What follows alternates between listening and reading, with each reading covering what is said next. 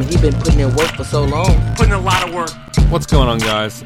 Welcome back to another episode of Putting in Work. I am John O'Peck, and this is episode 16.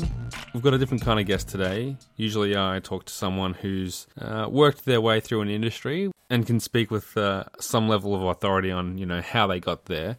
But sometimes I like to talk to an up-and-comer in a particularly interesting industry.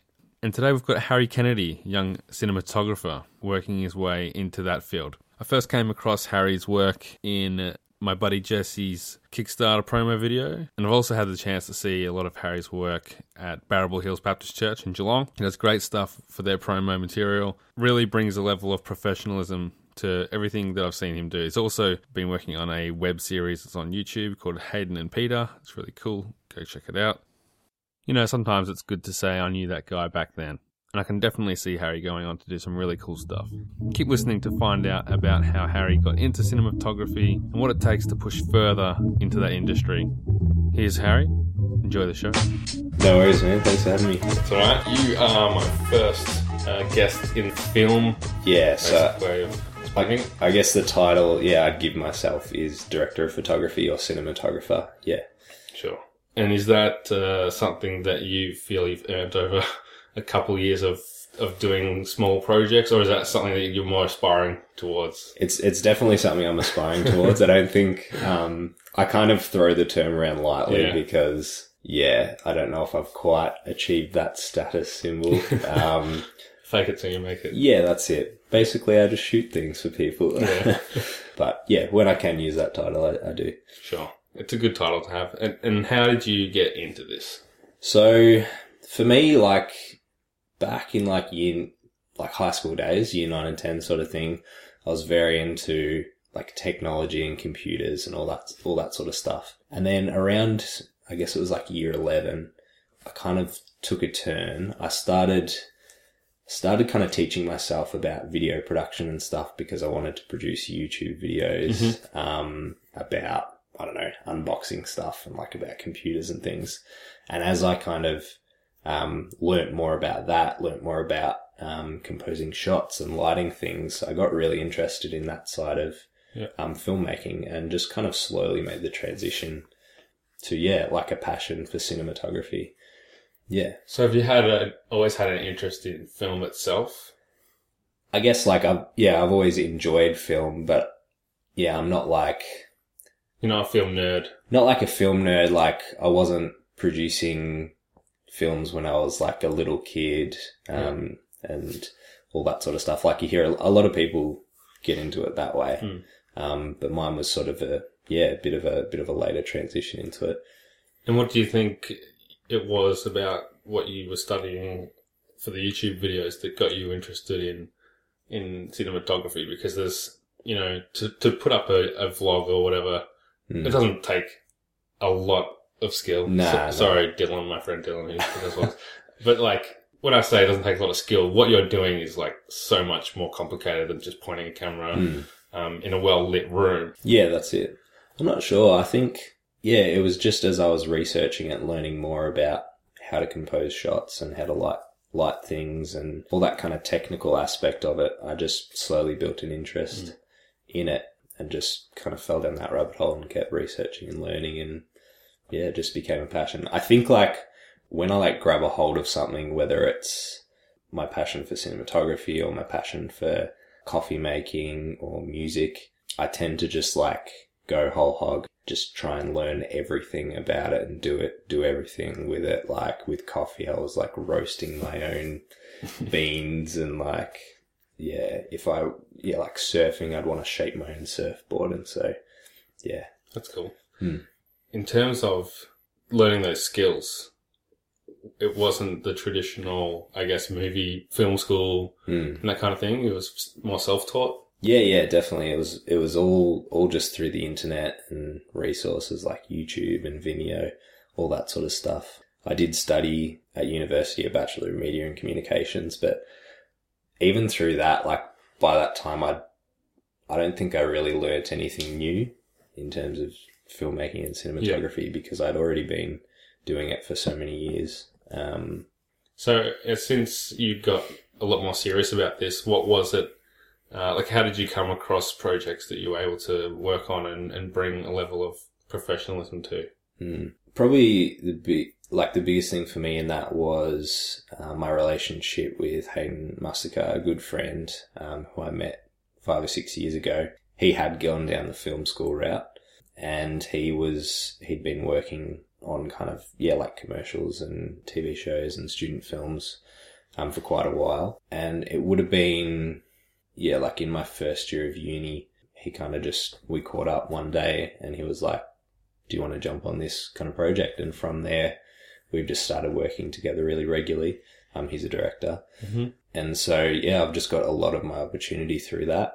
I guess other than that would be my work I work a couple of days a week at a church. Mm-hmm.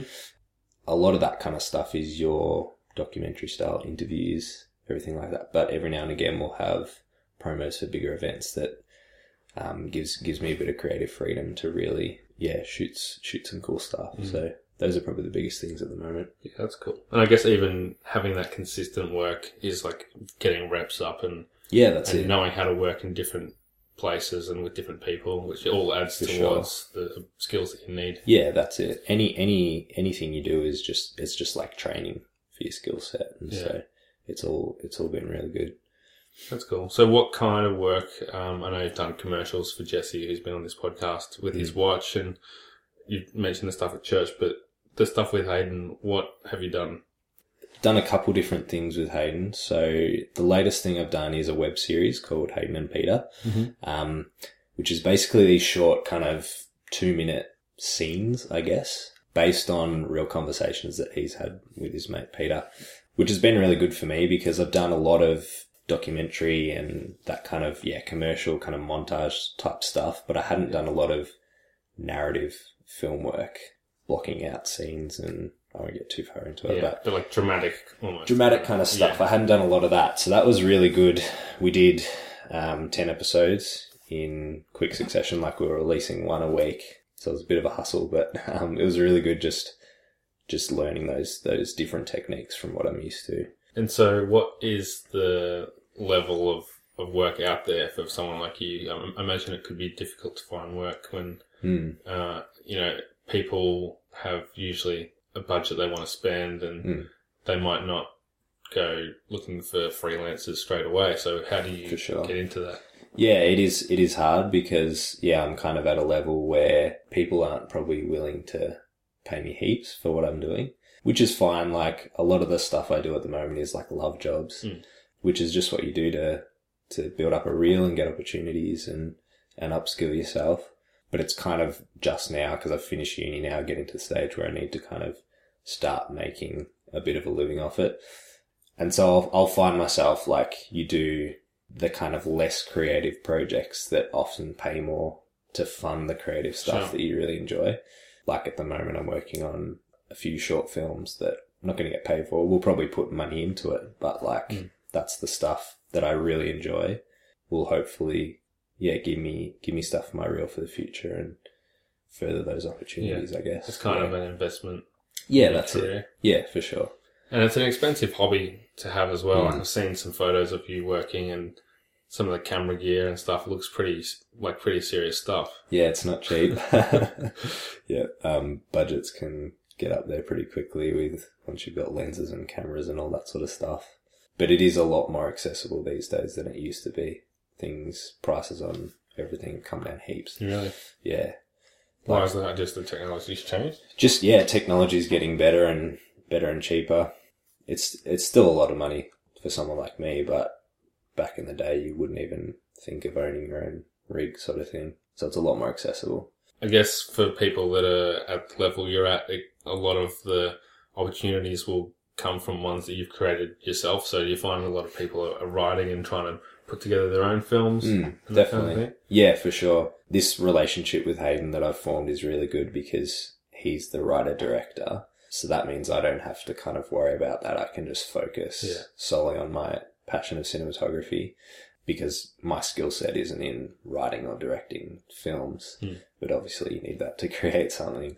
Often, like when you're starting out, you're doing everything. Like you're doing you're writing, you're directing, you're running camera, doing sound, all that sort of stuff. So it's a lot of work, and then obviously as you get down the track, you specialize, and that's, I guess, where your stuff can really shine because you're focusing solely on that. Okay. And what kind of work what do you see yourself wanting to get into? Down the track, like, I'd love to work in narrative feature films and television and commercials. That would be the dream.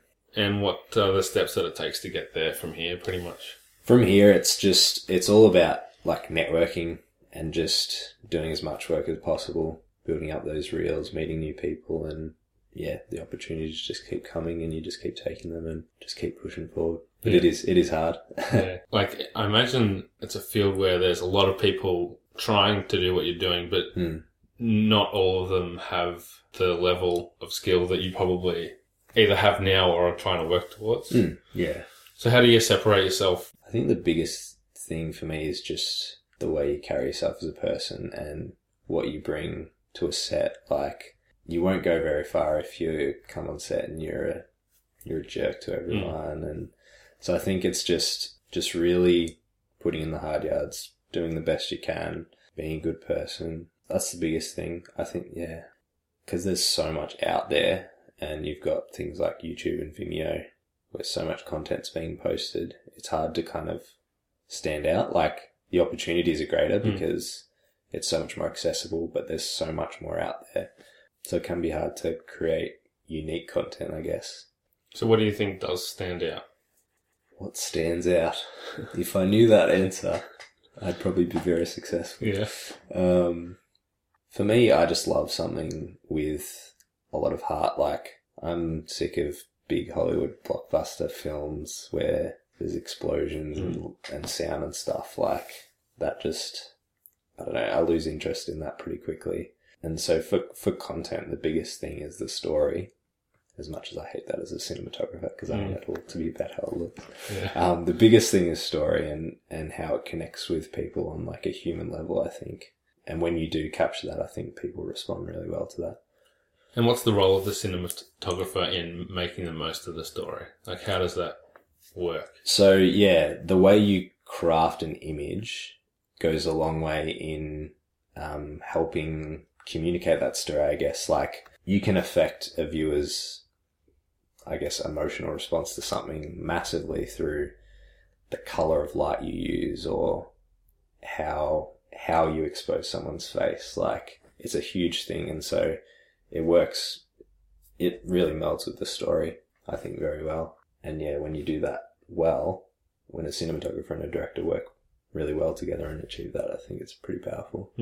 Yeah. So at the level that you're at, where you're kind of trying to get out there more, you're trying to get as much work as possible, I imagine. Do you have to come in there with multiple skill sets? Like, are you doing the video editing as well as the shooting and that kind of thing? Definitely still at this stage. I still do a lot of editing and all that sort of stuff, even like color grading the clips in post and stuff. So you do have to be very versatile. It's kind of slowly starting to be more refined. Like, I'm just focusing on the camera and the image and stuff, which is really nice. But yeah, definitely still have to be pretty versatile. And is that something that most people seem to understand when they're getting into it, that they're going to have to learn multiple skills? Yeah, definitely. Yeah. When you're starting out, you've got to do everything pretty much. Yeah. And it's good though, because it's good to understand how an editor would think when you're shooting something, or how the sound guy's thinking. Like, it all helps.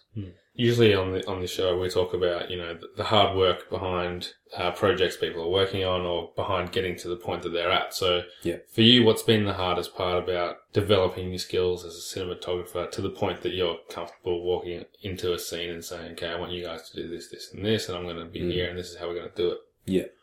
The hardest thing for me probably is that that leadership aspect to it, I guess. Like, I'm not naturally, like, bossy.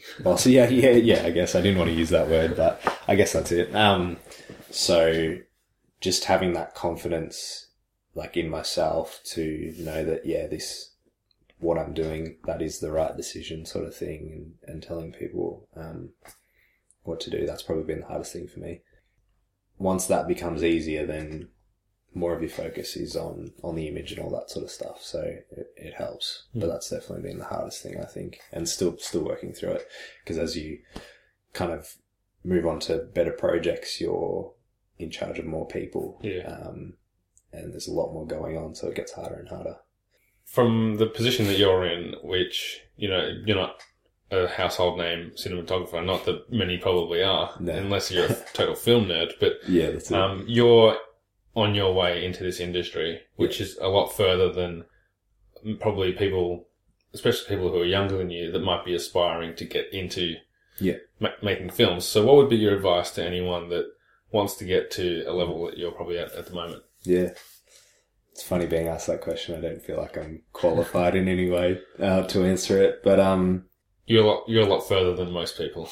yeah, I guess so. Yeah, I would just say really just keep pushing for it. It is hard, and you'll have a lot of people telling you that you're not going to have a job and you're not going to be able to support yourself off this and stuff. But it's so much fun, and for me, I get so much fulfillment out of it, and I enjoy it so much, and so it's just so worth it. Just keep pushing forward and move past all that, and have fun along the way. I think that's the most important thing. Has that always been the way that you've looked at it? Like you haven't been in a rush to, I got to make a movie, I got to do a music video. I'm generally pretty laid back, and so yeah, motivation. It's a hard thing, and like things often do take a while to get off the ground, especially in film stuff, and not everything will work out. But I don't know. I've always just jumped on any opportunity that's come my way and just given it my best, and I think that's all you can do, really.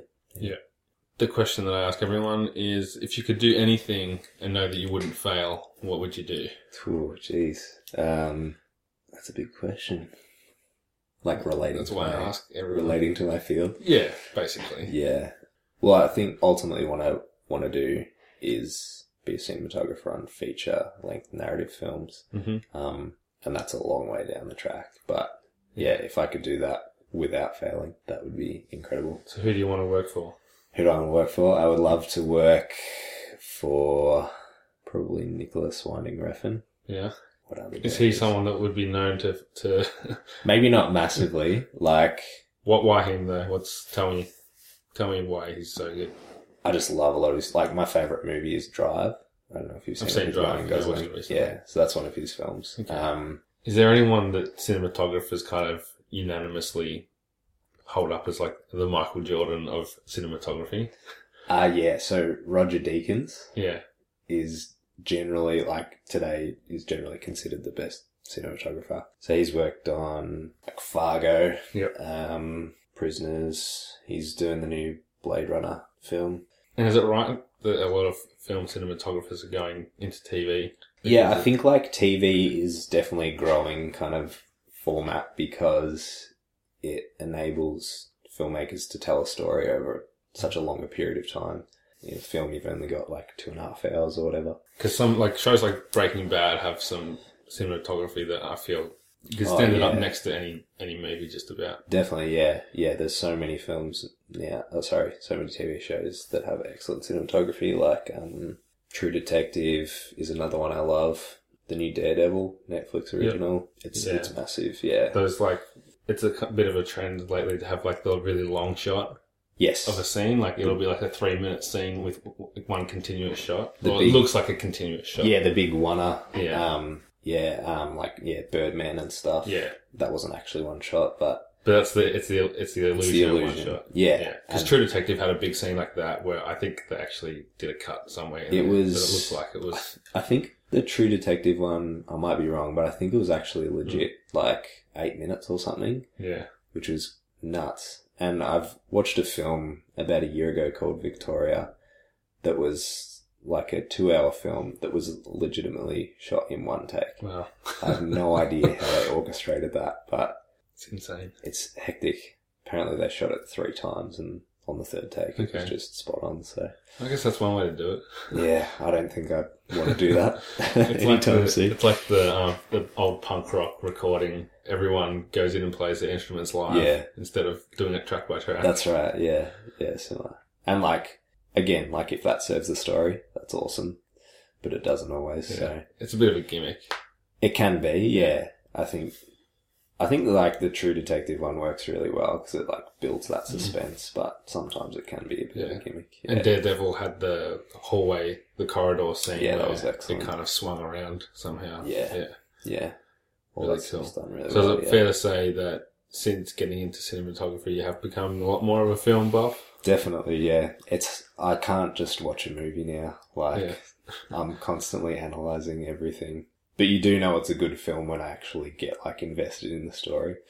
Sure. Yeah. When you can stop analysing it. Yeah, that's it. Yeah. Well, that's it, Harry. Thanks for the chat. I've learnt a lot, and Thanks, Johnny. hopefully we can see you in the credits or something. Up on the big screen, we'll see. Yeah. Bit down the track, but yeah, that'd be awesome. Thank you for listening. That was Harry Kennedy, and you can keep up with him on Instagram at Harry_Kennedy just to see what he's been working on. You can catch me on Twitter. I'm at Jono himself. And until next week, keep putting in work.